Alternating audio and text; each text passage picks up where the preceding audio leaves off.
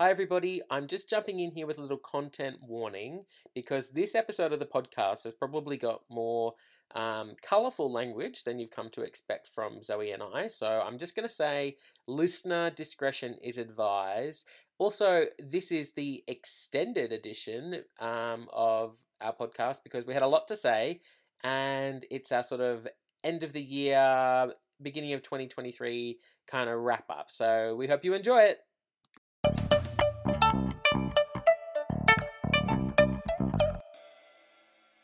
Okay, are we on? We're on. Did you want me to sing an opening again? Yes, please. Oh, no. I think that's a crowd favourite. Oh, dear, I've got to think of something now. The theme song to Skins, season 1 and 2. I can't even remember that. How does that go? Dun, dun, dun, dun, diddly, diddly, diddly. No, I've done that completely For wrong. some reason, the only thing that came to my mind when you said Skins was my brain went, I'm not crazy, I'm just a little unwell. Why? I don't know, because everyone's crazy in that show. Oh, they're all mental. Effie's effed. She's actually crazy. And she does a little ditty at some point where she sings a song in the hospital. She's in the hospital and they sing a song on a plastic piano together. Yeah, and there's like randomly like a student like dating a teacher. It's all a bit much. I didn't like it. There was a lot. So much happens. Okay, there was one, this is very sidetracked. There was one thing I liked about Skins that I think is missing from a lot of TV that represents teenagers these days. Say more. Okay, so we have Euphoria. I've not seen it. I find it hard to watch shows about teenagers sometimes anyway because I think of all the mandatory reporting and the paperwork and the people being negligent in their lives. I can't watch them for a different reason, and it's because they're always in like full hair and makeup and nice clothes, and I just know that it's not true. Okay, but my teenagers always look immaculate, the ones I teach. I don't know how. It's absurd. It's almost violent that they look so nice when we looked so awful. Whoa, whoa, whoa. Back up there. Sorry, the Justin Bieber like haircuts everybody had. Oh, so upsetting. And like I straightened my fringe so much it stopped being curly, so I had curly regrowth but a straight fringe. Also upsetting. Horrendously upsetting. Fabric belts that served no purpose. Oh, yes, I remember. And they had little metal clasps on the back and they're in the shape of butterflies. Yeah, rude. Those particular twins we went to high school with. I who know. would wear them. Yeah, I know. Yeah, you know exactly what I'm talking about. Flared trousers that were so flared they went all the way over your skate shoe and the mud kind of ate them up and they slowly disintegrated from the bottoms up. Disgusting. We were filth. I don't know if you remember this. This is another side note. We are like literally at the beginning where it's already full of side notes and maybe 2 Proseccos. But now I'm going to expose something disgusting about our high school experience. Okay. Do you remember the spit wall? Oh! I absolutely remember the spit wall. Revolting. It was literally a wall people just spit onto. It also included chewing gum and like yogurt lids. You know when you peel the lid off a yogurt? Do you... Yuck. Do you remember when I later worked at this same school? And you worked there too. We worked at the same school. And we took great joy in spending our lunches together at whoever was on duty. I loved that you would come and do duty with me. And I was a bit scared about being in the high school. I was scared about being in the little dibber-dobbers. Oh, mate. Yeah, no, I get it. We were scared for each other, but we were our support network. Both out of comfort zones because it's a K-12 school. When I worked there, someone graffitied a bin, one of the students. Ooh. And I have a side note about this, but continue. About a different story. I know who it was because this student always called people daddy as a joke. And they just graffitied the word daddy across a bin, like a wheelie bin. Was this someone from the high school or from the primary school? Yeah, from the high school. Yeah. And so I saw the graffiti and I made like a little blurb that goes with a piece of artwork. So it was like mixed media installation, wheelie bin, spray paint. And then it was all about a commentary on rubbish fathers. Which in that particular community might have been a bit apt. The principal, my students knew I did this. It was funny. I put it in one of those display plastic things that holds a sheet of paper up and just placed it onto the bin. And the principal held it up and was like, "This is not funny," to the whole assembly. Oh my God, it is funny. My year 10s, I was making such eye contact with them. You're like, shut up, I was like, snitches end up in ditches. Like, but with my eyes. And the thing was, it was incredibly funny. That is hilarious. I don't want to toot my own horn, but it was funny. No, that's good. I used a whole prep lesson to do that. I rate that so highly. And that is how you deal with graffiti. Anyway, yeah, the spit wall was vile. Yeah. I don't even understand the purpose of it, really.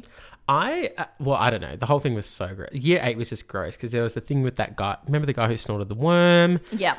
There was the time I fell in that river. Yeah. On an excursion up to my neck in July. My dad was a teacher and he used to say year 8 should take a gap year. Oh, bloody oath. They should just go. They should not be in school. They should be made to work in a workplace or something. Volunteer, pick up rubbish on the road and come back in year 9. This is the caliber of year 8 though. Like that excursion where I fell into the river, we were coming back from our trip to the rubbish tip. We went to the tip. That's an excursion. Okay, now people are going to think this is made up lies. This is not made up lies. We went to see a big hole.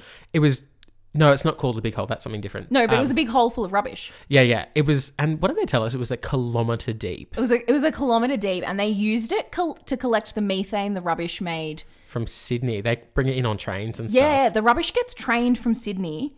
They put it in the big hole. At Tarago. It's not the big hole if you live in town, because that's a different hole. That's at Captain's Flat. Yeah. Or sort of around there. Which I've swum in that big hole.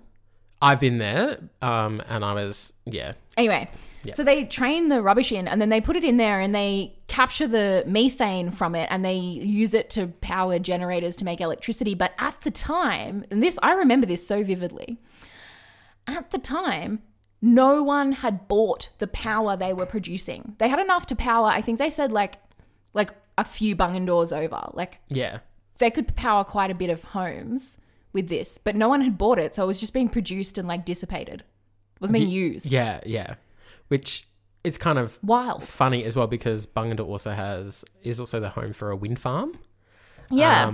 So there's all this energy that's being created in other ways, that in sustainable ways, is not being used by the town. It's not being used. So we went on an excursion. Obviously, I learned stuff, and that stayed with me.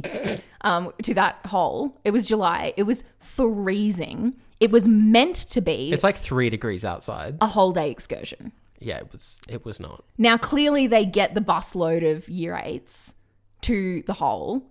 There's I'm going to say a hut that has a kind of museum of information about educational stuff about the... Yep, true. It's sort of a hut size. And they realize we cannot spend a whole day at this place. Also, do you remember the actual viewing at the hole? Yes. We get out of the bus. Yeah. We line up along the railing and we look into it for, I'm going to say, maybe 90 seconds. Yeah. And that's it. That's it. And then we go around the hut. It's freezing cold in the middle of nowhere in Tarago. They've booked the bus all day. Oh, man. They can't take us back to school yet. They've clearly not got a whole day's worth of activities at this tip. You can't even tip scavenge anymore. And should we want to, you'd have to go a kilometre down to do it. Yeah, it's a long way. So they bus us to... It looks like a strip mine, basically, full of, people's bin juice from Sydney. So they procure some sausages. I don't even know where they came from. They procure some sausages. They bus us to a recreation spot near a river, the Shoalhaven River. They let us all out, and they expressly say, do not go in the water. Also, though, there's no supervision. We're I don't know, 500 meters down the river in the bush. Yeah, we're in the bush. We're everywhere. All the adults are up at the rec area, up. Do you remember? Because they're trying to get a fire started to cook the sausages. I can't tell you how cold this day was. It was absolutely freezing. It was absolutely freezing. It was so cold. They're trying to start a fire to cook the sausages. They start the fire. They've got the sausages on top. And someone finds a couple of suspect, chocolate milk bottles and hose pipes. Oh, no, I don't remember this. Oh, my God. I have a photo of this. I think I had disappeared down to the water by then. I have a photo of this. Someone is like, sir, what is that? And it's these suspect bottles, plastic bottles with hose pipes in, which he decides, the person in charge, to put on the barbecue under the sausages. So I have a picture. I know who it was who did that, but I don't remember this happening. And it's a campfire. Yeah. And then it's sort of 2 sets of grills. Yeah. On the bottom grill is Troy Mundy's, sorry, I named him, socks, because he got his socks wet. Yeah, silly goose. His socks are drying out. 2 bongs, and then on top, sausages. Yeah, it's a real year 8 party, isn't it? And the kids are just spread. Okay, so you didn't see that. You're down the river at this point. I come and join you. Yeah, I'm down the river. I've gone quite a way. Now, there is a point where we cross the river quite a way down, and you have to jump over. There's a bit of leaping involved from like large boulders. Big rocks. Yeah. And the river is moving at pace, actually. Oh, there's a lot of water in it. Yeah. And there's been a lot of rain. The drought's broken by then. 2008. Yeah, probably. Yeah. Yep. Showing our age. I know. And yeah, I remember having to leap over, but then to leap back was a bit different because it was kind of going up, like you were going against gravity, and it was a bit slippery. Anyway, and I was like, oh, I don't want to like jump over that because God, I remember this so there was distinctly. a little kind of waterfally thing. Yep. Like, and it was enough that if I fell in, like, something bad could happen. Yeah. Like, and you can't really tell. You can't really tell what the water's like under the surface because it is moving quite fast. Yeah, and it was going at pace anyway. Yeah. So I've decided I'm not jumping back over to get back to where we need to go. I'm going to walk up the river on the other side. Yep. Like I'm on the wrong side of the river. Yeah, you're too far away from the Bong barbecue. Yeah, and I'm looking for a good place to cross. Yes. So I'm thinking I'm going to go all the way back up to under the bridge because there's there's a good spot to cross there, but I actually couldn't get there. So in the end, I've decided to cross where it looks really, like not that deep. Yeah, I remember this because of the surprise. Yeah. The shock of what happened next. It's kind of, imagine like a sandbank sticking out of the water, like if you're at the beach, but Yeah. instead it's made of rocks. Yeah. So I'm on that and I'm walking and I've taken my shoes off. I've rolled my pants up to We're not my making knee. the same mistake as Troy. No, I'm not getting wet socks in July. Because I've got to get back on the bus, go back to school and get back on the same bus 10 minutes later to go all the way back home. Yeah. I'm not getting wet socks. We're not getting wet socks. No. You are smarter than that. Yeah, well, so I think. Until all of a sudden, the platform that I'm on completely drops away and I'm up to my neck in this ice cold water. I can't tell you, it's like a sinkhole almost, like quicksand. He goes from being at normal human height to just a head above the water. And I'm free. It's like 3 degrees outside. It's anyway, so cold. So by this stage, like I've abandoned like any need to worry about getting wet because I'm already wet. So I'm just like fine. So I paddle to the edge of the river and I get out, and I'm absolutely. I wanted to use an F word then. I'm absolutely effing freezing. And you're livid. I'm so mad. And anyway, so I get back and all the teachers are mad at me because they're like, oh, it's the one thing we told you not to do. And I'm wearing one of Mr. Lang's jumpers and Tors's track pants. Yeah, and because Tors they're is like a size 8. They're like, you cannot wear those wet clothes. You'll get hypothermia. And so I have to get undressed in front of the entire bus of teenagers. And we have to scavenge clothing for you to put on. Like some dry clothes that don't fit me. And like a chain smoker's jumper. Yeah, and like a size 8. Size 8 women's track pants. Oh, mate. And so I'm on the bus and I'm like, and I'm so mad about all of it. And all Zoe can say to me is, at least you didn't get your hair wet. You were so mad. Oh, I was livid. Oh, I had a rage in me. It burnt deep. God, that was a core memory, as they say. That we did not. Okay, so we've got a list of things that was written not down on to the talk list. about, and that's just come up. Okay, anyway. Speaking of being livid. Speaking of being livid, or making problem solving, Okay. I'm going to say. And what have you written on your list? Well, you wouldn't tell me what you wanted to talk about. You just said, you texted me, you said you'll be amazed at the problem solving Bron and Patrice and I have done this morning. And then you told me you think I'll be outraged. I want to also clarify that it's not problem solving that I did. It was problem solving that they did. Okay. Well, you told me you think I'll be outraged. It's a story of outrage. And so I've just written a man scorned and then P and B for Patrice and Bron. Yeah, okay. Who are just pinnacles of our community from back home. They are pillars, queens. I believe. Yeah. Pillars, yeah, goddesses. They keep the local wineries in business. As do we all. And they basically run the school. So yeah, they do. We all used to teach together. Yeah, we love them. So it was problem solving that they did because my job was to mind the table. So I've had a bit of a weird morning for me. I've got up quite early. I was up about 6. You were surprisingly... So my phone has a do not disturb mode after 10 p.m, but it has an override function. So if you or my mum ring me twice within 7 minutes, it'll make a noise. And if you text me more than 7 times in a row, it'll make a noise. And this morning it made a noise and it woke me up. Oh, really? Yeah. And I looked at the time and I thought, absurd. I thought to myself, he's not slept. Because I'd also sent you some crazy messages from the middle of the night. Yeah, and I've not caught up to any of them yet. I just figured you'd come back to them. No, and so what I normally do is I look at them while I get my morning coffee. Yeah, okay. Because you sort of text me knowing that I won't see them. See, and then you text me back usually around 6:30 on a work day. Knowing that you won't look at them. I'm not looking at them until I get to work. Yeah. Anyway, so then there's like a window where we overlap and we can actually exchange. Yeah. But otherwise our texts are largely like internal monologues written down. Yeah, I just write what I'm thinking and I figured you don't even really need to respond. It's just so you know what I was thinking. Yeah, exactly. Anyway, so you've told me that I'd be amazed at the problem solving, but also possibly I'll be outraged. Yeah. So I'm up this morning, I'm up early, I'm doing a few things, and then I messaged my group chat with Bron and Patrice and I was like, oh, I haven't actually talked to them in a week since like Christmas. I was like, what's going on? What are you guys doing? I miss you guys. And then next minute we are making plans to go to the Fishwick market. Love it. For a coffee. And I was like, fantastic, so good. Great. I was like, I won't take the dog because chaos. I don't know if you can take a dog there, can you? Yeah, you can. People take their dogs, but they don't go into the... I just thought it would all be too hard and I had to come here after. Anyway, whatever. So I do that and so we're making plans to get coffee. And I said, do you know what? I've actually already had a coffee and I've had some toast at home not that long ago. I'm not feeling into brunch, and a little, this might sound crazy, but a little thing I'm doing going into the new year is not being pressured into eating if I'm not hungry. Oh, I love that. Yeah. Okay. This comes back to one of the pet peeves I've mentioned earlier, which is whenever I say no to something at work because I simply don't feel like it, a woman over 30 has to go, oh, you're being good. Oh, no. No. Do I look like I need to be good? I am good. I'm the best. I'm however I want. My body is an exceptional vehicle and it takes me everywhere I need to go. Exactly.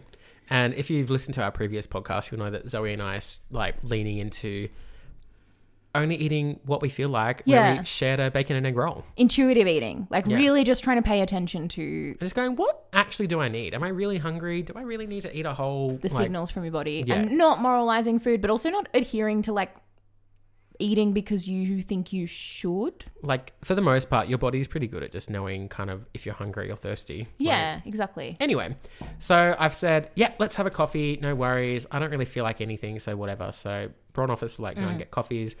Patrice wants to go and check out the morsels. My preferred bakery is absolutely chock-a-block.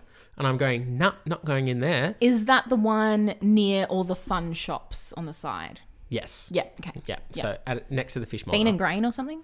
It's cocoa and rye, I think. That's right. So close enough. Close. You were really close. Bean and grain, cocoa and rye. Very similar. I basically said the same thing. Yeah, we did. Anyway. So we've had to seek out a new venue, which is fine. So we go there. Turns out it's an old venue for Patrice, and like we're actually returning. Okay, I do need to know because I'm a Fishwick market connoisseur. It's. Is it one of the delis? I don't know. Okay, where in the U of the markets is it? It's in the top of the U, down the end. So it's past Whiffins, and it's... No, I know where it is. Yeah, and you can like buy stuff in there. Anyway, whatever. It's like a shop as well. Yes. Yeah. I know exactly which one you're in. Good. Anyway, so that helps me. They're going in there. I'm minding the table. Perfect. I'm like, great, excellent. Are the chairs like a checky kind of woven plastic? Maybe. And there's like a big, like... big bench wooden bench thing. Yep. We're in the same imaginary space. Yeah. But you're there for real. So I'm there. The coffee's good. Came out, it was great. The coffee is good. It is the kind of coffee that hits you straight away. Oh, yeah. And I had... Oof, I like it. Yeah, I enjoyed it. So they go in and Patrice says, as I said, she wanted to check out the food and, maybe she wanted a croissant. Yeah, a little something special. Something. And I've said, no, I'm off it. Like I'm just going to have a coffee. That's fine. I've had one at home. I've had some toast. I'm all right. Anyway, so they come out and apparently they're not serving food. They're just doing coffee. Sorry. Look, I don't know what to tell you. That's what was going on. This is unheard of. It is a Friday. I don't know. I've not ever been to the markets on a weekday. No, this is weird. So anyway, something's gone wrong. I'll tell you that. Here is the problem solving. Okay. Patrice and Bron walk out with a big hunk of triple cream brie. Oh, I love this. A Sonoma baguette. Yes. And what was it? It was like fig and apple like jam or paste or something. Yes.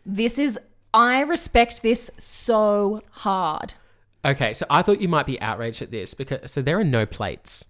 Nah, you just use the plastic or whatever the thing's coming. There's like some serviettes maybe that they picked up. That's all you need. We are breaking the bread open. With your fingers. Cutting, like getting the cheese. They've asked for a knife. Yep. And they've got a butter knife. They said, yeah, we can do a butter knife for you. And serving up cheese and paste on this like is freshly broken Sonoma bread. And I was like, will Zoe be outraged about this? Because I'm a bit shook. Okay, so no, I'm all about this. I'm going to tell you an anecdote. Okay. It's in a similar vein. Yep. My colleagues and I have made a booking at a popular cafe in Watson. Okay, yes, I know the one. They have the kind of thing where you can scan the QR code and order from your phone. Now, I'm an introvert, but I don't like those. Okay. I want to have the reassurance of engaging with a human that my order has been processed. Okay. Okay. I don't trust it. I don't like it. I don't trust it. I don't like the format for reading the menu. And it doesn't give me... It's like people who can't read a Kindle. They want a real book. Yeah, I totally get it. I want a real cafe experience.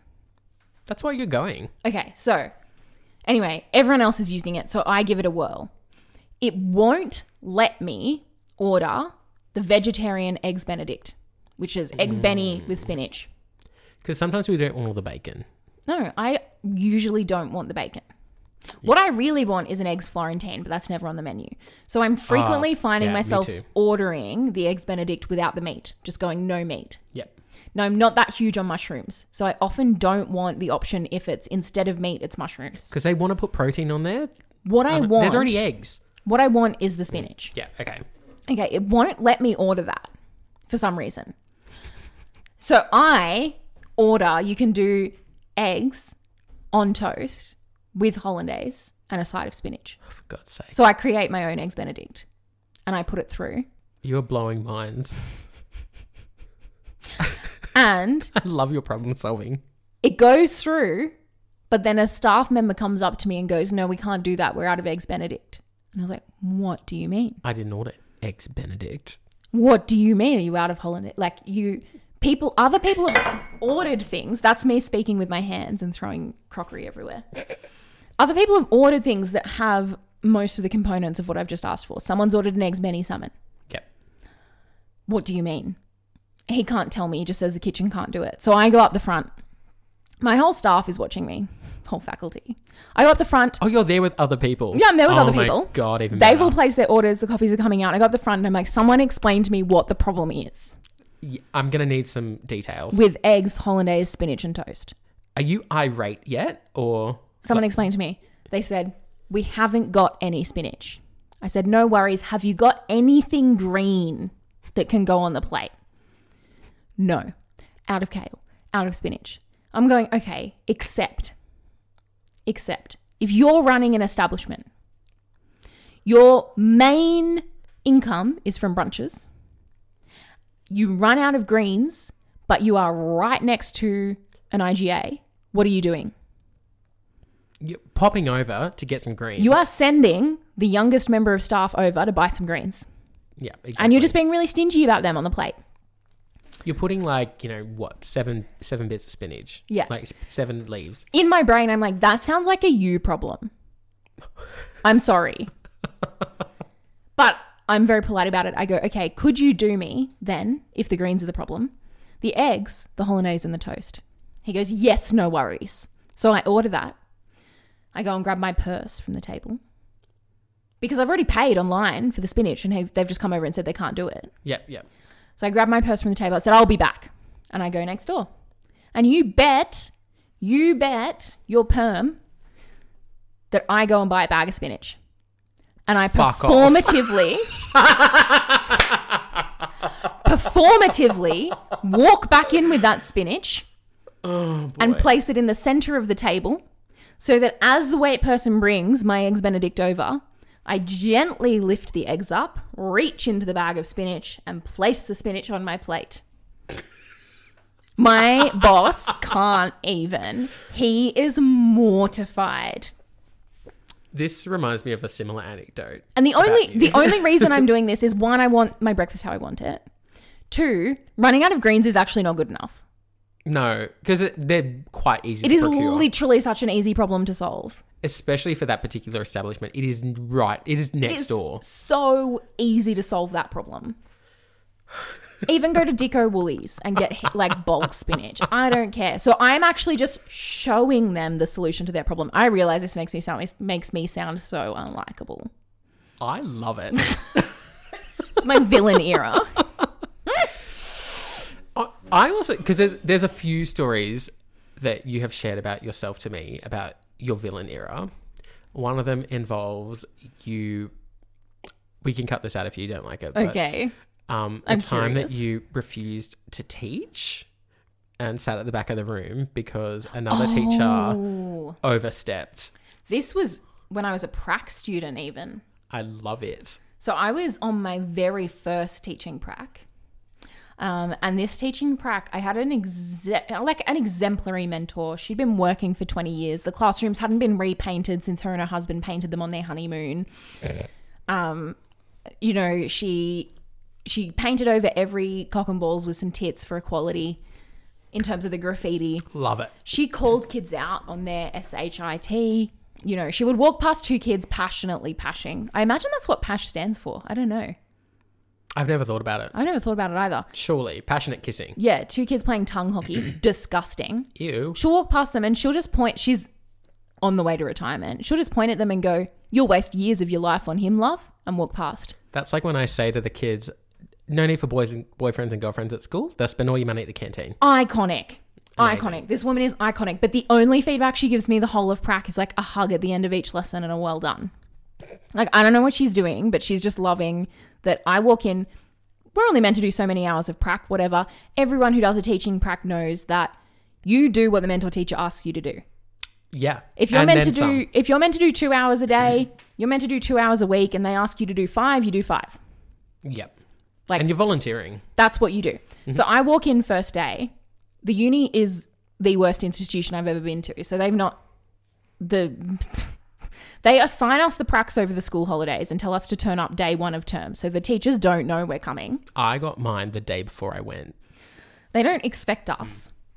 She gets me, asks what we're expected to do. I tell her the minimum amount. It's still a fair bit. I'm there for 6 weeks, which is basically the whole term. Oh, that's right. Your pracs were different to mine. Yeah. Which is really good. 6 weeks is long. It feels like you're teaching a term. You get to know the kids and stuff. She goes, cool, I have 5 classes. I haven't decided what I'm doing with them yet. Here's vaguely the topics. Start from tomorrow. Mm-hmm. Which obviously I do with aplomb. Yeah.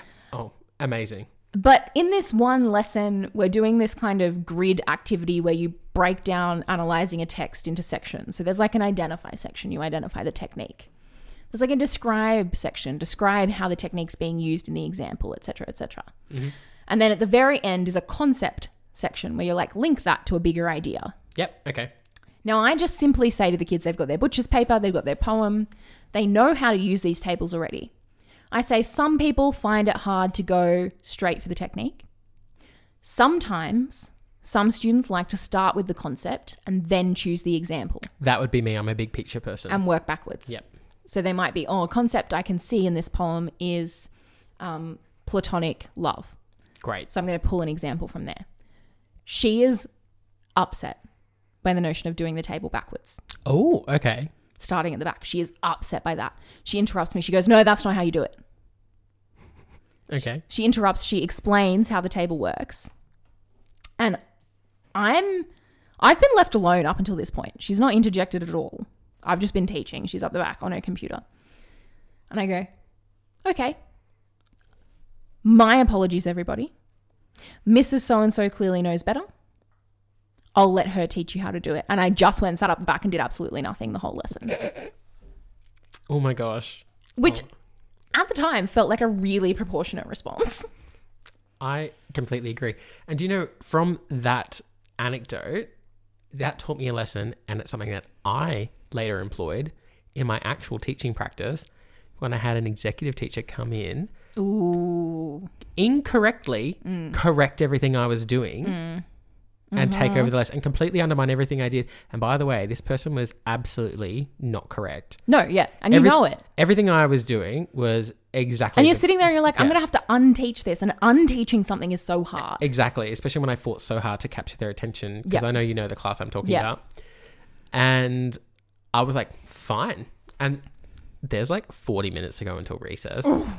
I sit at my desk on my computer and find anything to do. Yeah. And I did the same thing. I said, Mr. So-and-so will be teaching you until recess. Yeah. And he's looking at me like, what's just happened? And I was like, don't. And then later, I was we'll talk about it later. Yeah. Don't you ever do that again. Yeah.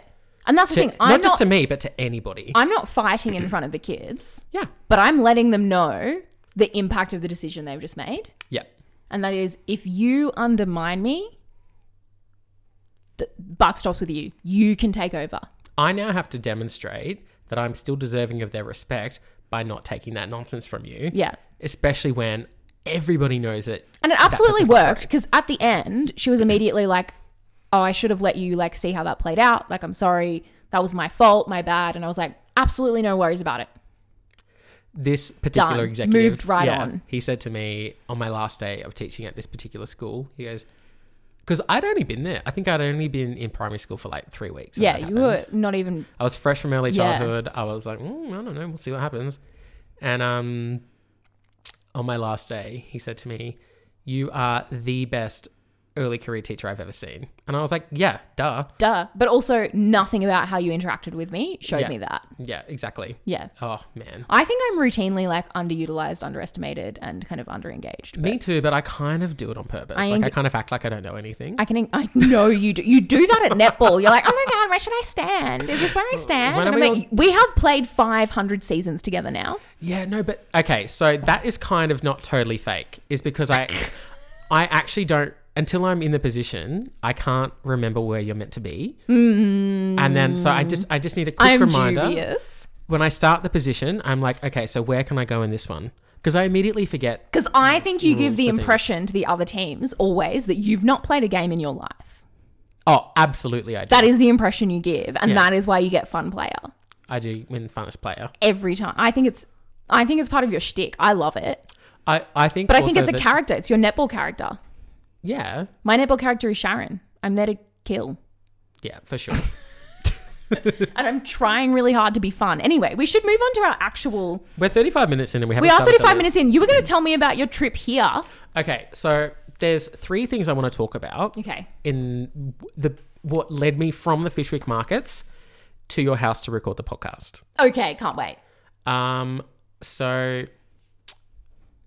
one thing I want to talk about is how difficult it is to find the place that you live when it's not bin day. Oh my goodness, I know. And that is the cue that I give people, is I say, the entrance is really hidden. It is between a whole row of bins and a playground. Yeah. But if there's no bins, very difficult. I always drive past it. Our body corporate is, when you're in an Uber, it's really funny because you're like, turn, and they don't think there's anywhere to turn into. There's like, that's a park, what? And I'm like, no, there's 55 units down here. Yeah. You cannot tell from the street. When I had the faculty over for drinks, some of them parked on the actual street. Oh, that's a long walk. I know. And I like try and write in the message, I'm like, drive to the end of the complex, get to the turning circle. And keep going. When it feels like you have to stop, keep going.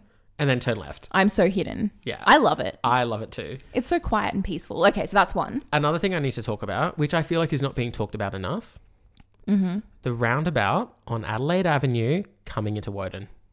Oh, I never use it.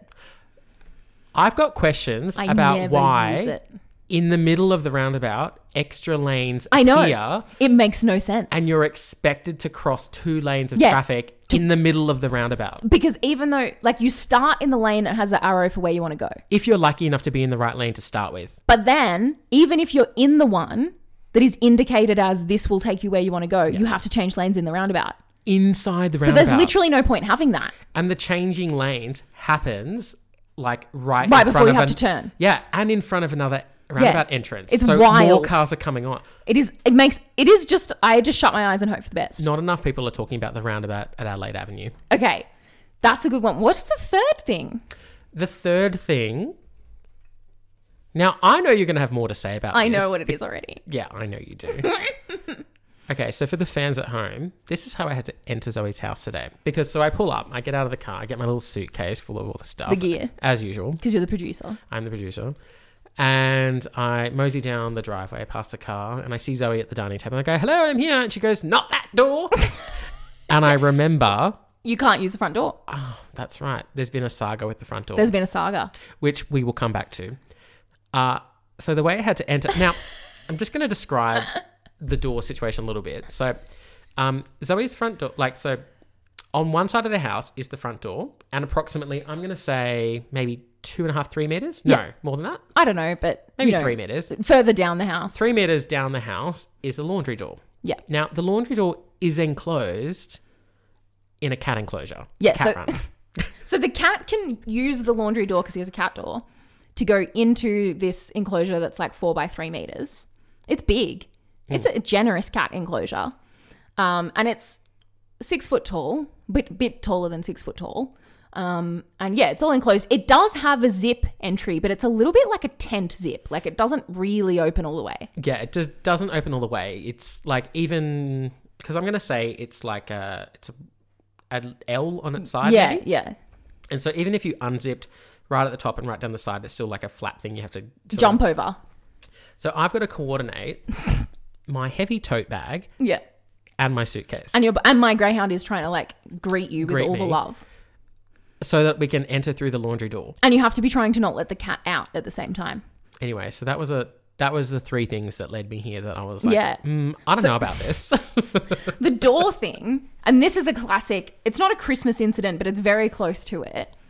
Getting anything done, any life admin done between that Christmas to New Year's period, impossible. Oh, nay. Something will go wrong and there'll be nothing you can do about it. You just have to wait. Like, you just have to give up. You just have to give up. And like, fair enough, everyone's with their families, whatever. But what I had happen was when I moved in years ago, I said to myself, I'm going to get new external doors.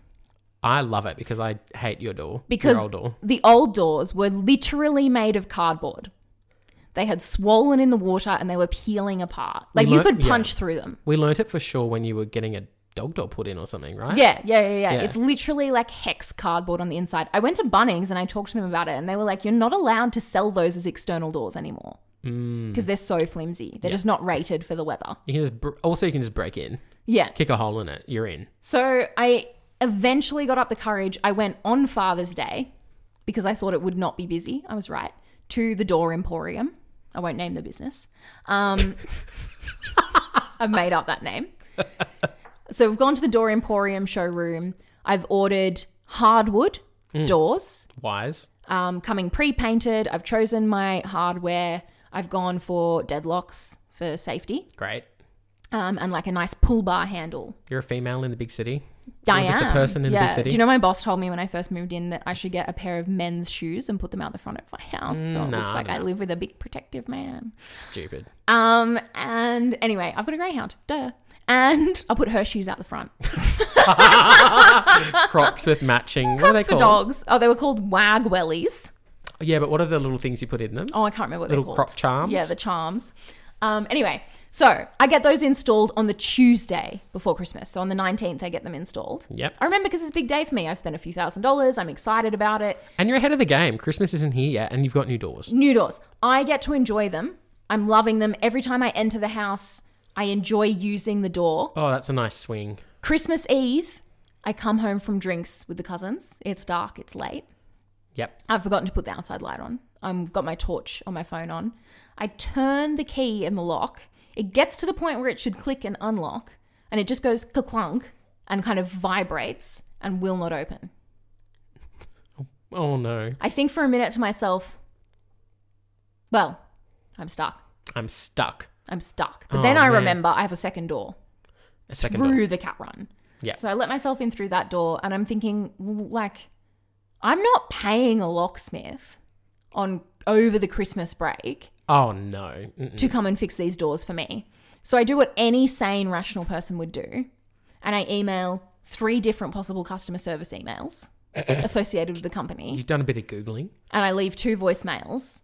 And on the first day that I know that they're open, I wait until midday to hear back from them, and then I ring them. Rational. I get on the phone and I'm like, oh, hi, I had some doors installed on Tuesday the 19th. And he's like, is this Zoe? He's read your 3 emails and listened to both your voicemails. He's got them all. And he's really, really great. And he's like, but the thing is, like, it's the lock is absolutely faulty. We'll absolutely fix it. But it's going to take a more experienced carpenter to do it and not actually F up your door. Yeah.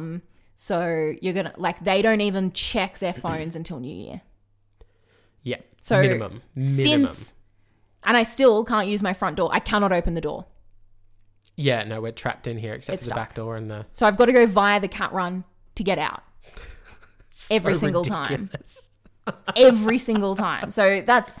And I just, it's just the period of time. It's that time of year where something is going to go wrong and you won't be able to fix it.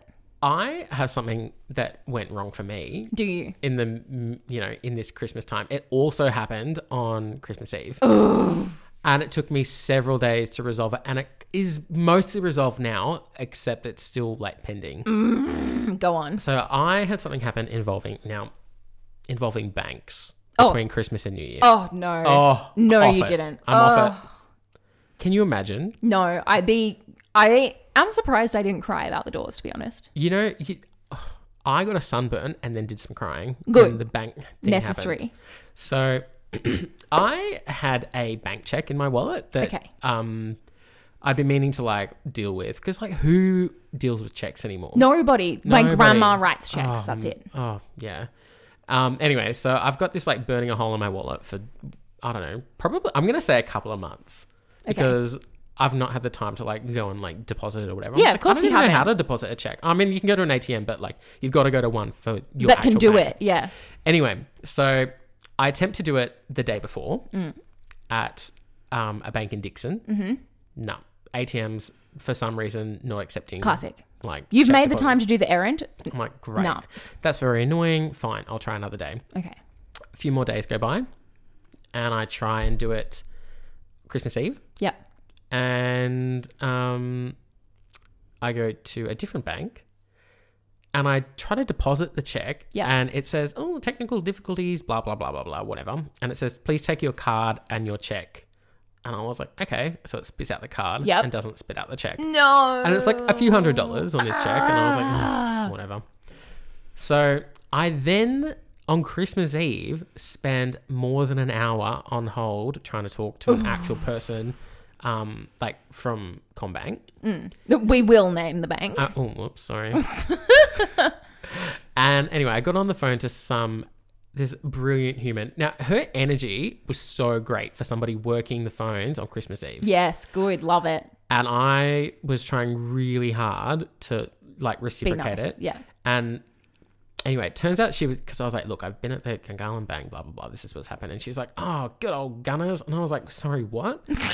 She's like, oh, I used to work at the Gungahlin Woolies when there was nothing there except for Palmerston. Oh my God. There used to be nothing there. A Cold Rock for some reason and nothing else. There was like Cold Rock, Woolies and Palmerston. That was it. Like, that was it.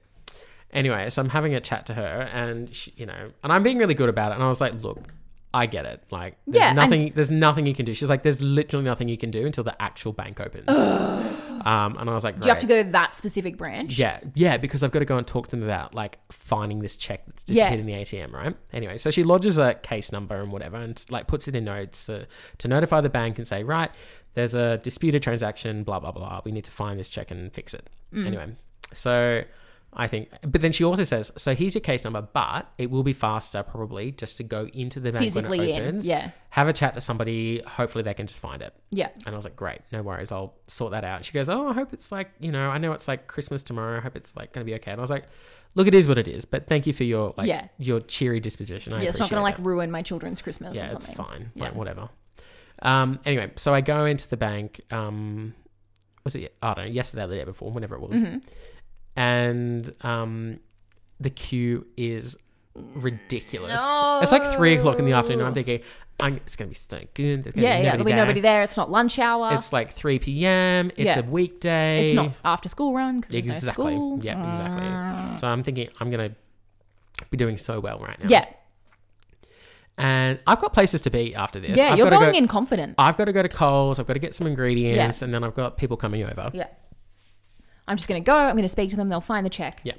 So I get to the front of the counter, and they're like, so I wait in this line, and I get to the front, and they're like, and they sort of tried to help me, and then they're like, no, you're going to have to like talk to a different representative. Like we do sort of like fast sort of withdrawal deposit transactions. You're gonna have to talk to a representative. And I was like, okay, fine. Can you bring them out? So I'm like watching the like time tick past, and then so one comes out, but then there's like a list. They've got like a phone, and they're going through the list of the customer details, and they're like calling people up. It's like the equivalent of like when you get your number at the Access deli. Canberra. Oh right, yeah. Right.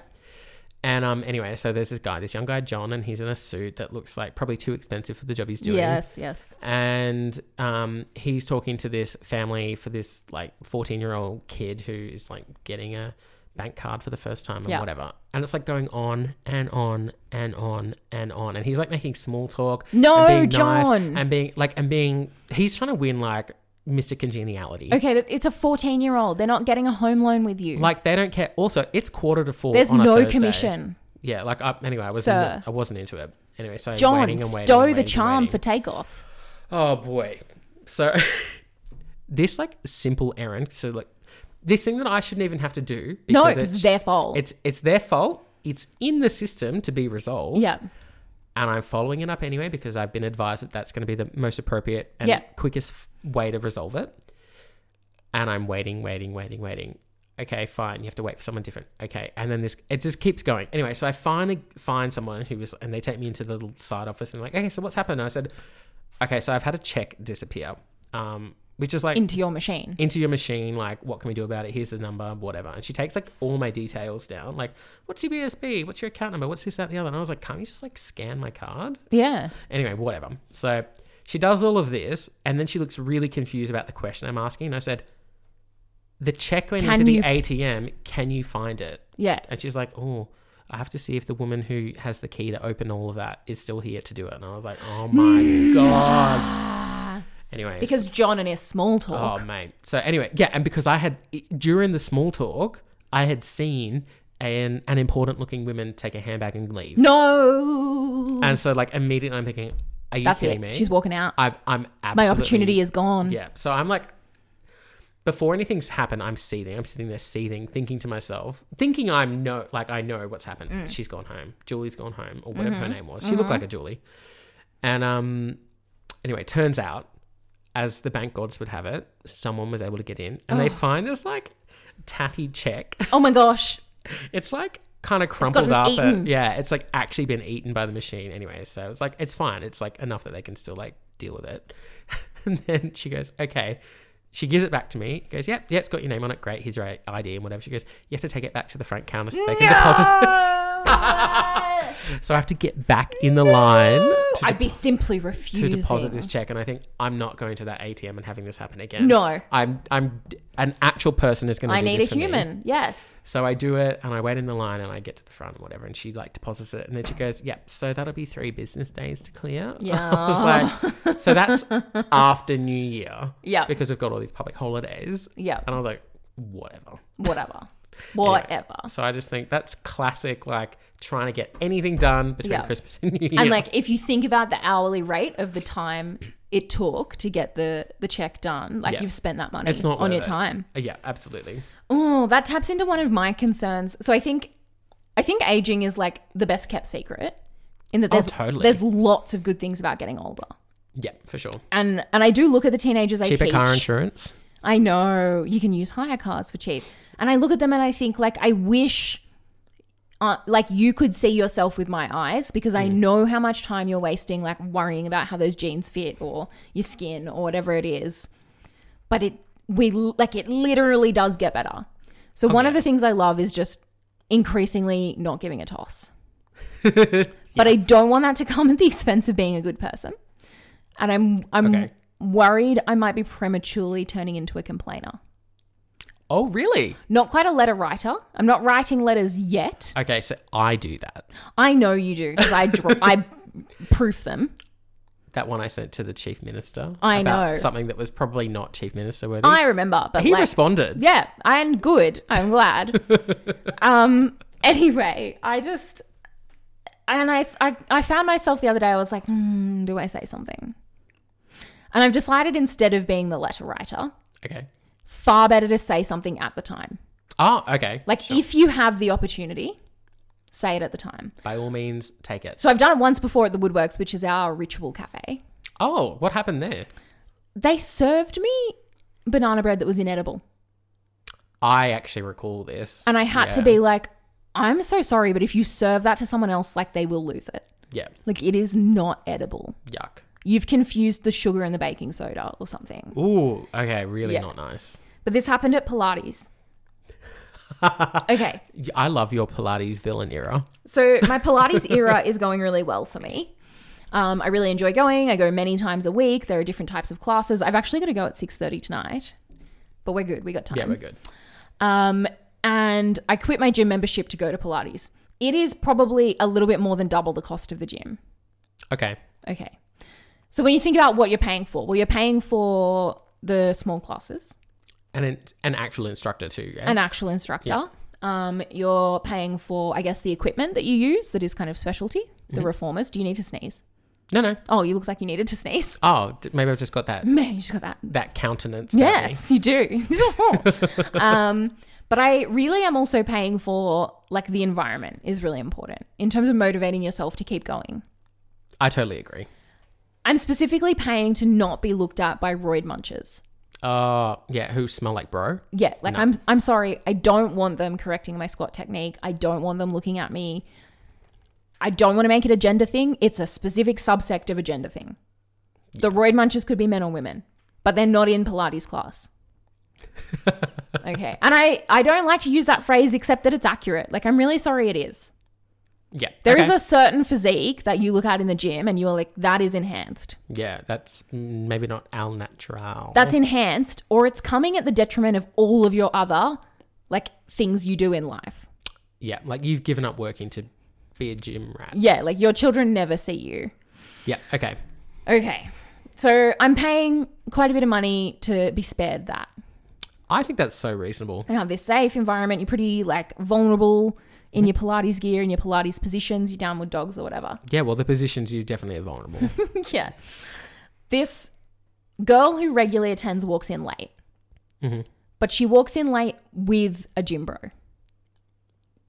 Okay. Yuck. Borderline an RM. Can't tell you. Like, maybe not quite that level yet, but a gym bro. He has that kind of way about him that, like, he walks next to her as though he owns her, which is kind of grot to begin with. Oh, ick. No. He's probably made her late. Anyway, if you're late, they can give your spot to someone on the wait list. So people very often turn up to class and hope that someone else doesn't come so that they can take their spot. Okay, because they're popular. There's only 14 people at a time or something. Yeah. There's only one spot left.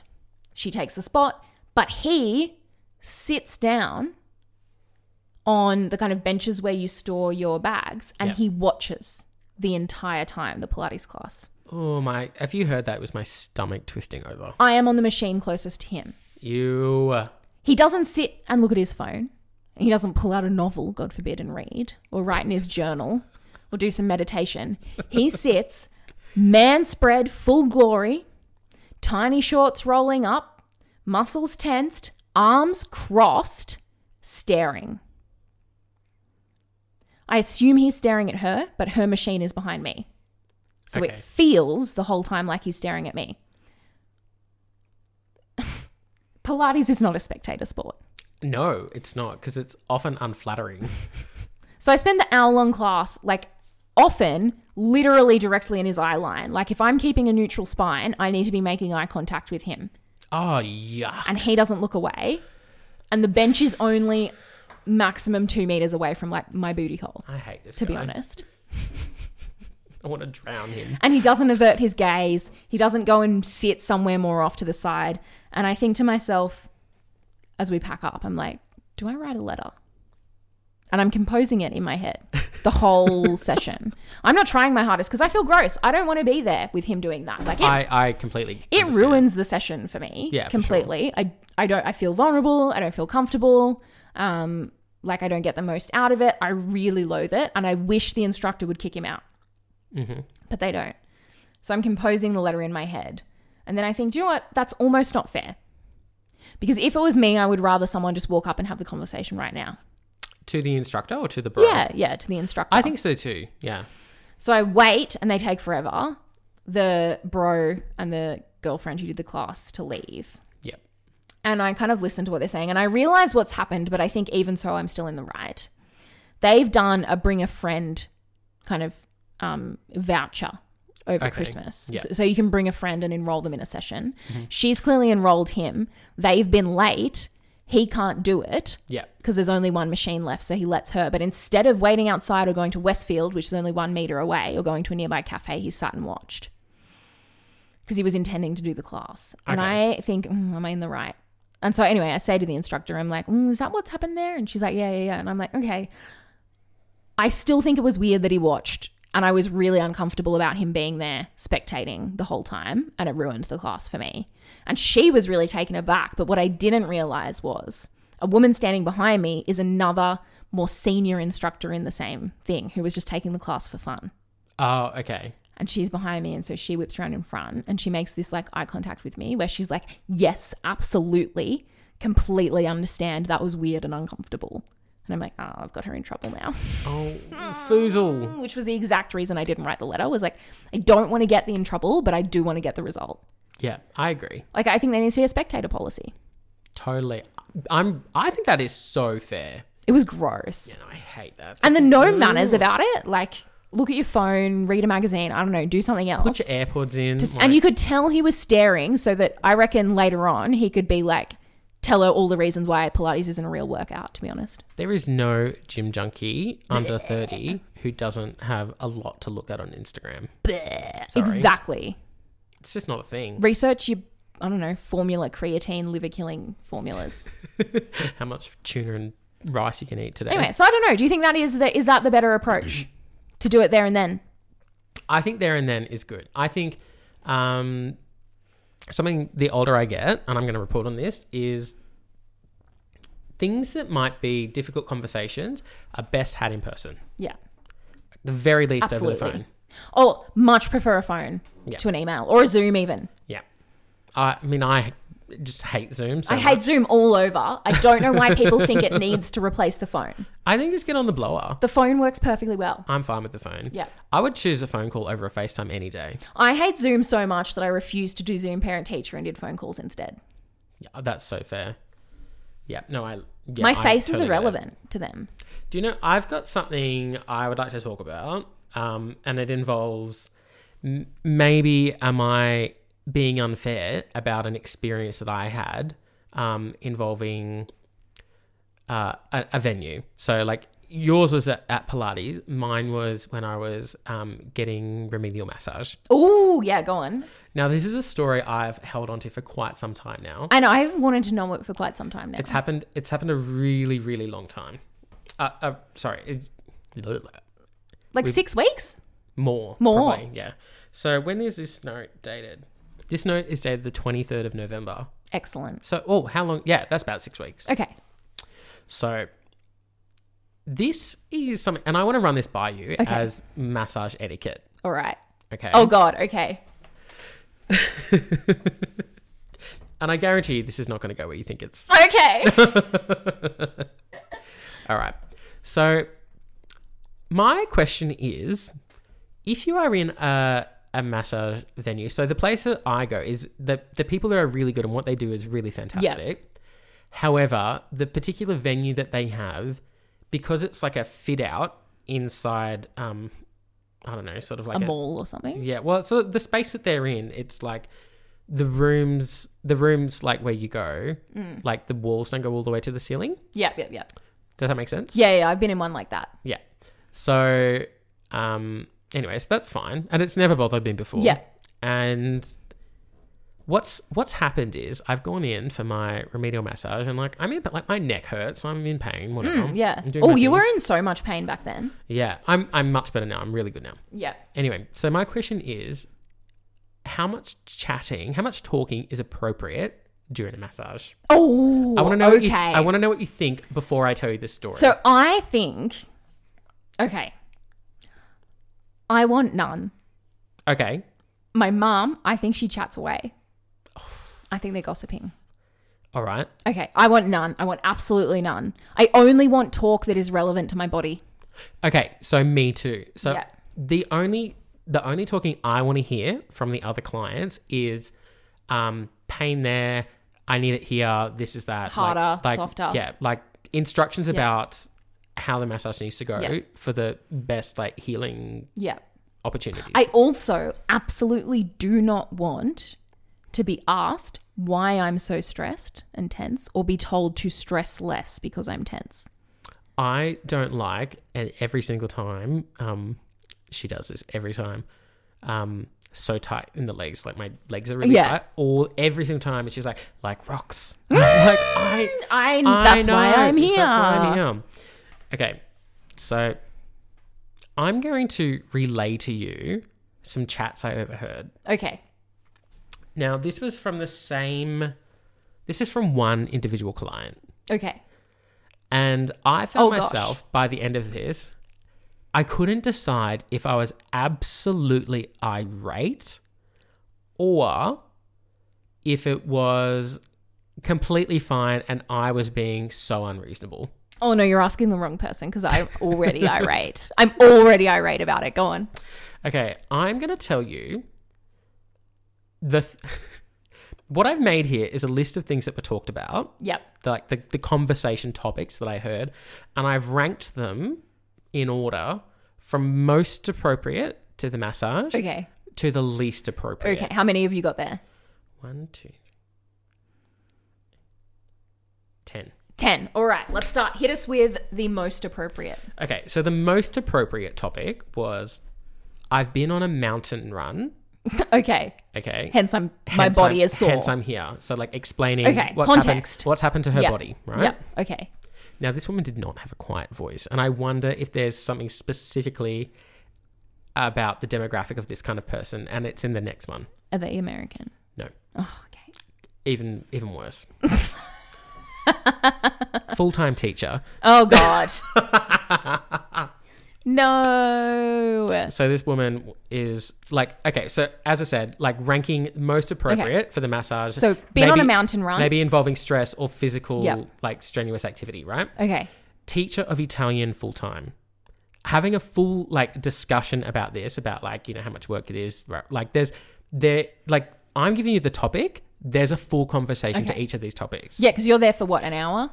I'm in there for an hour and a half because I'm that bad. Okay. Right? So I hear her come and go. Yeah. And I'm relieved when she's gone. Oh, that feeling. Yeah, go on. Okay. And I think maybe you'll disagree with how I've ranked these. So mountain run, teacher of Italian full-time, 2 car accidents, has been hit by a car on 2 separate occasions.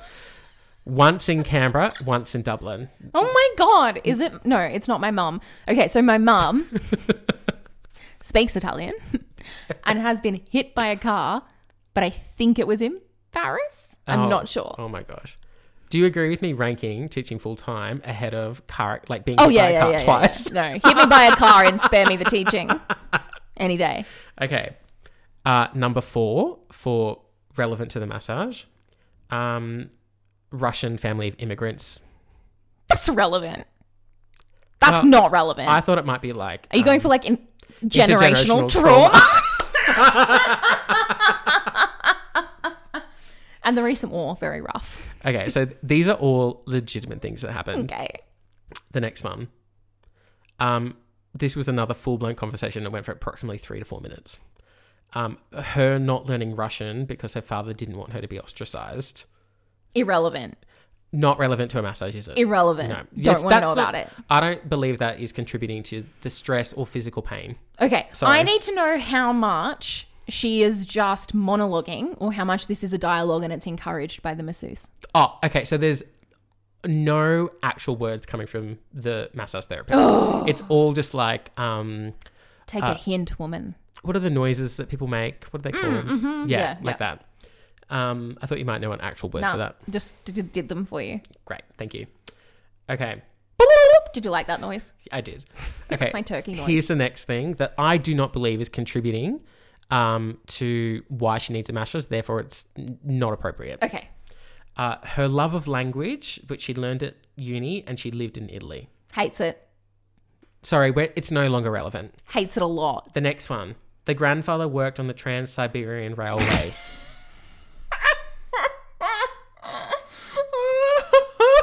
Also not relevant. I can't. Next one.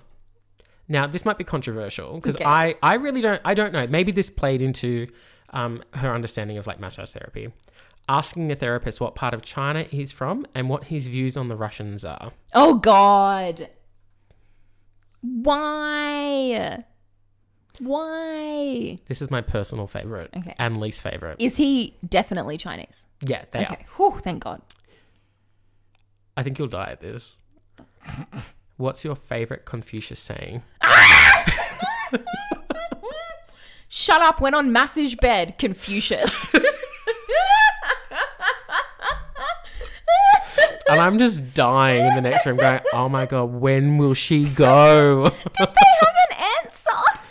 I think he did. Oh my God. I think... No, the reason I didn't write it down is because I couldn't hear what he said. Oh. And I really wanted to ask him when I finished, but he wasn't there. What are your thoughts? Oh, no, I hate it. It's completely inappropriate. But what do you do about it? Because it's her. Like, it's her. It's not the masseuse. Yeah, no, it's not his fault. But they need a sign. My therapist. Yeah. I'm going to say the older woman. It's more senior, yeah. She's very senior. Yeah. And she does a fantastic job, and I rate her and recommend her highly. Yeah. She exits after this Confucius saying. She exits my room where I am, and I hear her open the door to where this other woman is to talk to the therapist, and she muttered something sort of in a frustrated tone in what I'm going to assume is was an Asian language I didn't know, and then the chatting stopped. Sorry, are there any Asian languages you do know? No. Oh, no. Well, I did learn Japanese in preschool for a bit. Preschool. Yeah. Nice. Lovely. Okay. So did that stop things? Yes. Well, in the end, the woman kept talking, but you could tell that the therapist was like putting the kibosh on it. Is that an appropriate thing to say anymore? I don't know. I've never heard that phrase, to be honest. It just means like putting a stop to it. And it's a little bit out of order. I was thinking about phrases. Oh, okay. I think I need to spice up my vocabulary. So there are some phrases that I'm done with and some phrases that I want to integrate into my speech more. Okay, so some phrases we're going to bin and some phrases we want to bring in. So I've got far more to use than to bin.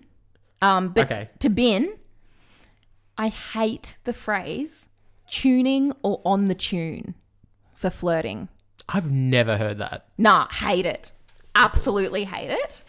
I don't even know what that means. Is it like tuning it, getting something ready? I don't know. Like tune a radio, get it on the right frequency. Maybe like tuning a car. Yeah. Okay. None of that. Hate it. Hate that. Hate the word root for intercourse. Yeah, nah, I don't like it either. But I want to bring back bang. Oh, I definitely say that. Okay. Yeah. And I hate, and this is a popular millennial one, the word adulting. Adulting? Yeah. Look at me adulting. I think we talked about this in a previous podcast where you informed me that the Gen Zoomers hate us for our use of the word adulting. Yeah, I agree with them. Yeah, they've got me on board. I think it is gross. Okay. I think we are assumed now adults and we can just be and we don't need to label it. I understand that it's a challenging time to be an adult and therefore you want to like celebrate the things you do that are adulty. Yeah. I'm done with the word. Makes me vom. Okay, fair. Okay. Can I tell you one of that? Because Have you got one for the bin? I've got one for the bin, and it's a particular phrase. It's not a word. It's touching base. Ooh, Like to that touch base. jargon, touch Yeah. base. We don't say touch base at my work. We say connect with. Can I tell you another one that I hate? Yeah. And it's one that I hear a lot in school at the minute. Yeah. And probably people I work with are going to listen to this and be like, contentious. I'm gonna say what I mean and mean what I say. I cannot stand the use of the term clarity. Like, can I when it's Can we used, get some clarity on this? instead of just saying, can you explain further? Yeah. Yeah. I hate it. I don't think I've had that one used too much around. I think when it's used when I hear it, it basically is used to mean your idea makes no sense. So I quite like it. So when someone suggests something and it's a terrible idea or it's like completely has no thought behind it, they'll be like, can I just get some clarity on that? Okay, so when I hear it or often see it written down, it's like, okay, so we're going to have a meeting about this so that we can get some clarity on it. And I'm like, okay, if you need to get some clarity We're going to connect with the situation, staff to get some clarity about this issue over the horizon. maybe you were deeply unclear the first time and you need to consider your communications. Yeah, okay. I like it when they want to get clarity about our confusion. As though it's our fault that we're confused when, like you said, you just didn't explain something well the first that's time. maybe just not... Or you didn't anyone's fault think but it yours. through. Like you had the buzzwords but not the actual meat. Exactly. Okay. Some things I want to bring back. They're largely rude. You did say that you don't hear anyone else use the word snark or snarky except for me. No, but I saw it. Where did I see it? We saw it in a book or something. That was it. Yeah, badge. So I think it was a badge. normalizing the phrase snarky. Yeah. You've used it for years. Yeah. I want to use the word mole more often. Do you know, I think you know this person. I know someone who uses that word regularly. You wouldn't expect it of her either. She's a lovely lady, but she likes to whip that word out. It's from her time. I'm going to say it's from her time well spent in the Northern Territory. And that's all I'm going to say. All right. There was a word that I carried with me from the country that I've lost now, but I used to say it, the two phrases that I used to say all the time to the city kids when I started teaching them that they thought made me sound really bogan. Oh, yeah. Beauty. Good one. And champion. Just to express affirmation. Yep. Just beauty, champion. And I've lost them now. I don't say them anymore. This one, this calls for barbecue shapes. I think the rest of that quote is actually, it's a Captain Kim quote and a bottle of Baileys. And a bottle of Baileys. But I think you can just use the first half. Because I actually say that. Because I think the second half is implied. I think it is to people who know, but I like to, for anyone who I think might not get it, I like to finish the whole thing. Okay. Yeah. When someone looks really unhappy, face like a smacked ass. I have to tell you one that my mum says. She used to say, face like a drop pie. Amazing. Okay. So because of the time that our colleague dropped an entire pavlova, face like a dropped pav would also work. Which colleague? Oh. Janet Planet. Yeah. Also, face like a hat full of assholes. Only for the... What does that mean? I don't know. Ugly. I think it means ugly. I have got... Okay. I've got one that means the same, and it's actually... It's not mine. It's not Bronze. It's actually Bronze's mother. Excellent. The Dons. Okay. And she would say, bit unfortunate looking.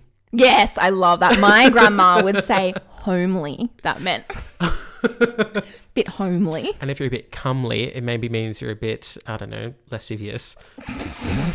Okay. I've got... These are getting ruder as we go. Better late than pregnant. Does that one have an origin story? So I think it just comes from like, what's that show, Wheel of Fortune, where you have to like figure out the phrase. Yeah. And an old woman guesses it's better late than never, but she guesses better late than pregnant, just stands up and yells it. Was she a contestant? Yes. Like literal grandma age. Oh my.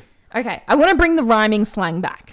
I love it. Yeah. Okay. Because I thought of this the other day. My dad used to always call children tin lids.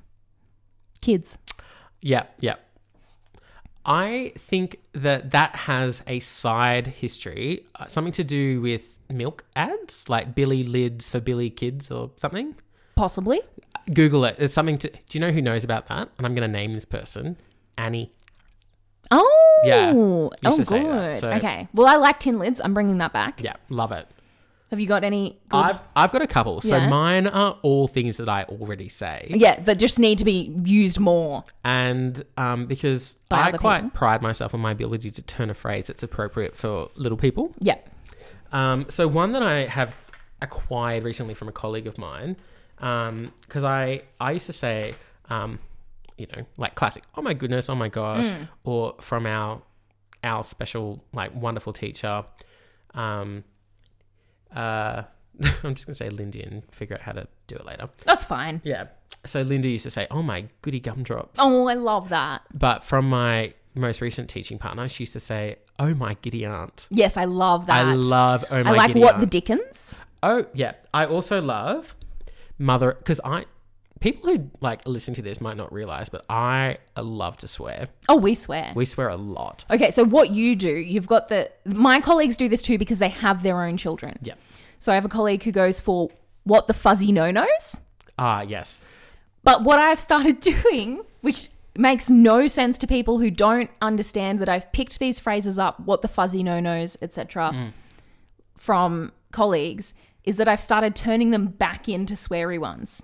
Oh, okay. Can you give an example? So like what the fuzzy F knows. Which completely defeats the purpose. No, I like it better.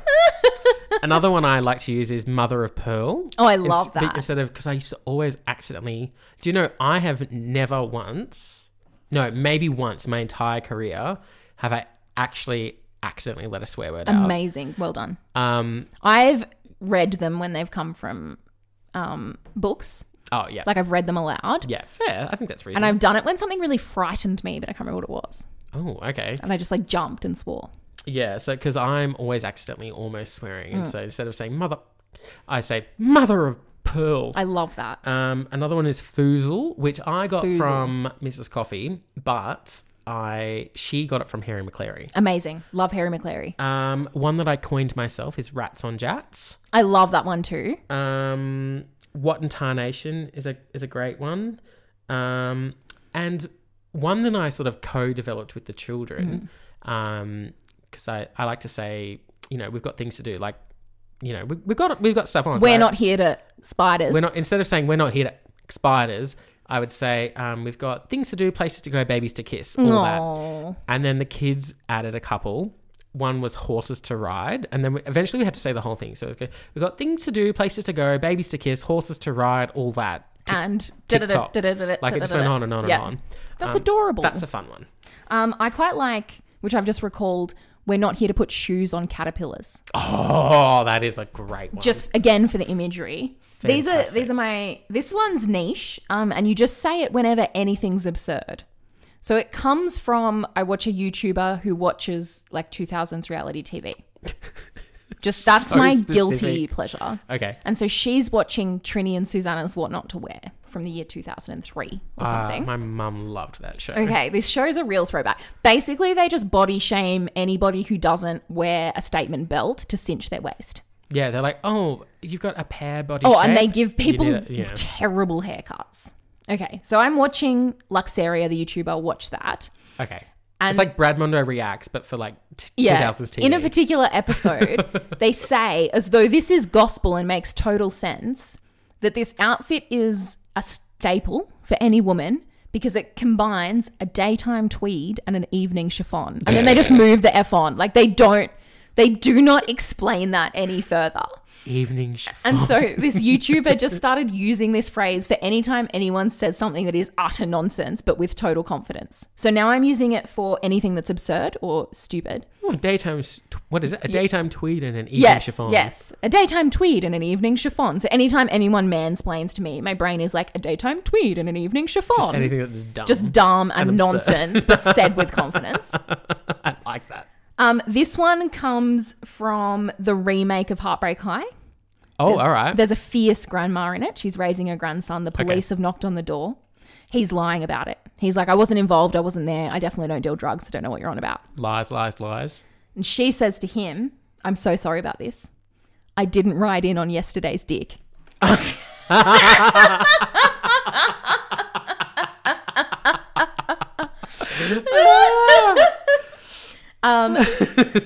That's a good one. And then my very final one, which I actually can't say.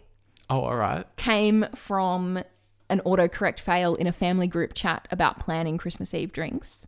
And this phrase can be used either as a collective noun for a group of a-holes, or it can be used sort of in place as the woman equivalent of a sausage fest, which I know you hate that phrase. I think everyone hates that phrase. Okay, but you walk into a room, it's full of men, and you're like, it's a sausage fest. Stop saying it. Sausage fest. So you can use this phrase for the woman equivalent. Okay. It's the word charcuterie. Okay. But you take the coot part and you replace it with the other C word that denotes female genitals. Charcuterie. Oh, and this is an autocorrect miss. Yeah, that's come from me, my fingers typing wrong on the keyboard, and it was actually an autocorrect fail. So I needed autocorrect to intervene, and it didn't. Autocorrect looked at that and went, "Do you know what? Fair enough." Your autocorrect has a thing for that particular genre of discussion, because so the other dog that lives in my house, his name is Duke. Oh my God. Duke, Duke. Yeah. And your phone always autocorrects it to another way of saying lesbians. I was going to say big store of water, but yes. Yeah, no, my phone Hold on, thinks... say it again and I'll cut it out. A big store of water. Yeah, not a dam. My phone thinks the most likely word I want is not Duke, but in fact dyke. Yeah. It changes hat to gay. My phone always turns OMG into IMG. Mine, like that was ever a thing. Yeah, and then mine also changes any word that is SPE, so special, speaker. It wants to write spermatozoa. I knew about this, and I think have that's crazy. Never once written the word spermatozoa out. I didn't even know that was a real word. I've got like the autocorrect lewd biology edition somehow. Yeah, yours is a bit extra. It's Did you pay extra? Yeah. It's a bit wild, my autocorrect. Okay, so we've got some good phrases to bring out. Did you have any for the bin? I don't know if I've got any, because I already don't use things I don't like. Yeah, okay. But I can't think of any specifically that I really can't stand. Need to get rid of. Yeah. Yeah. I don't know. My kind of echo chamber for language is usually pretty good, actually. That's pretty good. Because I've got good quality phrases. Have you come to terms with me using the phrase pupset? Pupset? No, I like it. Okay. I really You initially like it. You were not on board. I was like, what? Yeah. Now it's a habit. Instead of saying upset, I say pupset. I think I actually used it the other day. Okay, excellent. I don't know if we're going to use this, but anyway. Oh, we'll never know. Tell me your story. I have a favourite colleague. It's no secret. Okay. We both work in behavioural sciences. And anyway, we have similar interests. We like going to the theatre together. We went to see American Psycho, the musical, together. Lovely. We went to see a recording of a play of... Oh, God, I can't even remember which Shakespeare it was now, but it was very good. Mm-hmm. And then, oh my God, which one was it? My mind is so blank. It had Benedict Cumberbatch in it. Oh, Benedict Cumberbatch followers have some of my favourite names. And Benedict Cumberbatch is also like the most made fun of names by other shows. I live for it. Because they will always be like, you know, whoa, it's got that actor in it. Benedict Cumbersnatch. Bendy my thatch. Like...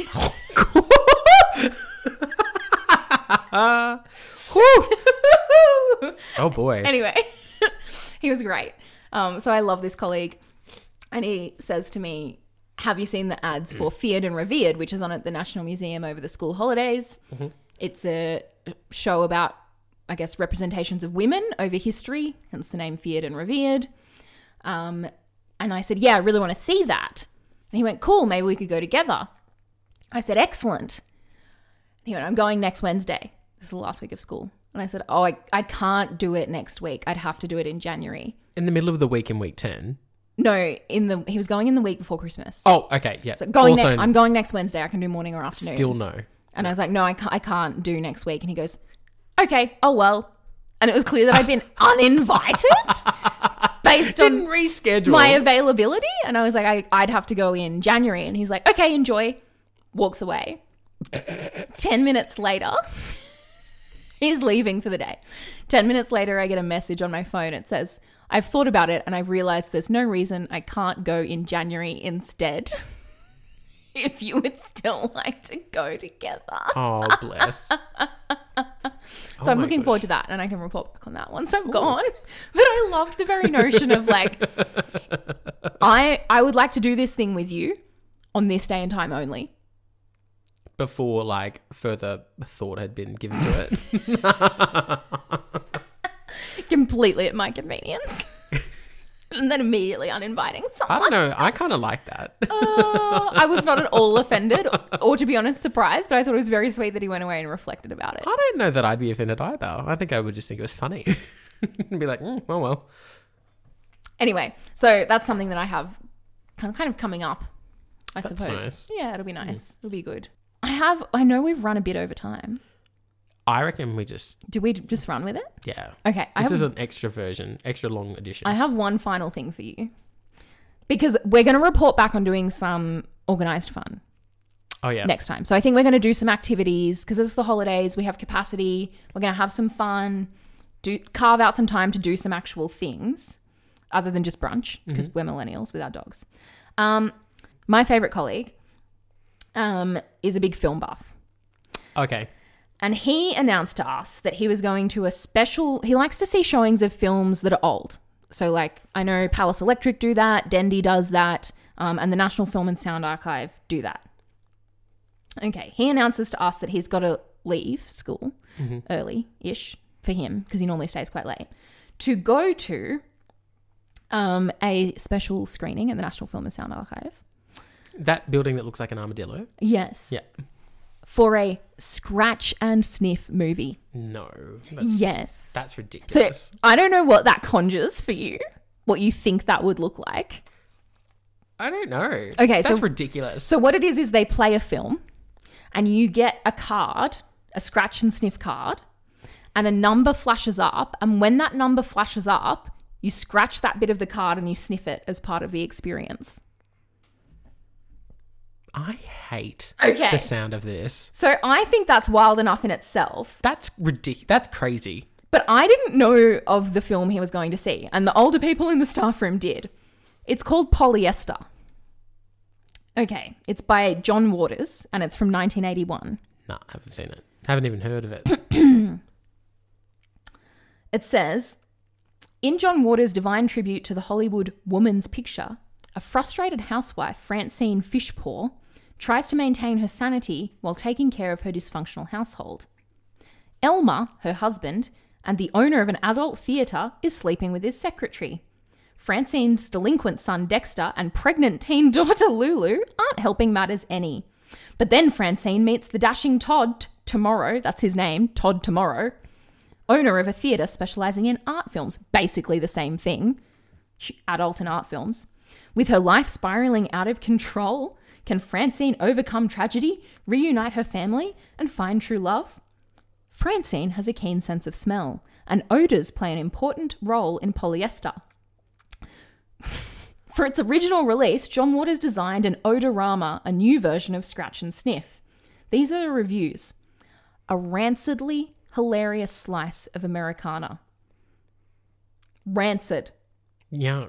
Okay, so this is basically a film about people getting it on. Pregnancy, affairs, adult cinema.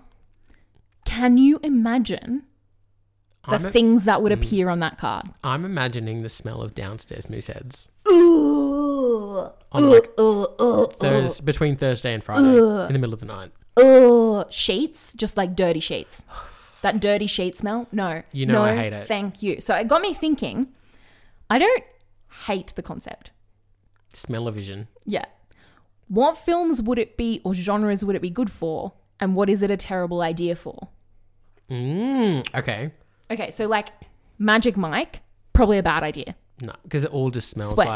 like I don't know. BO, dirty carpet. I was thinking Old Spice. I don't mind that.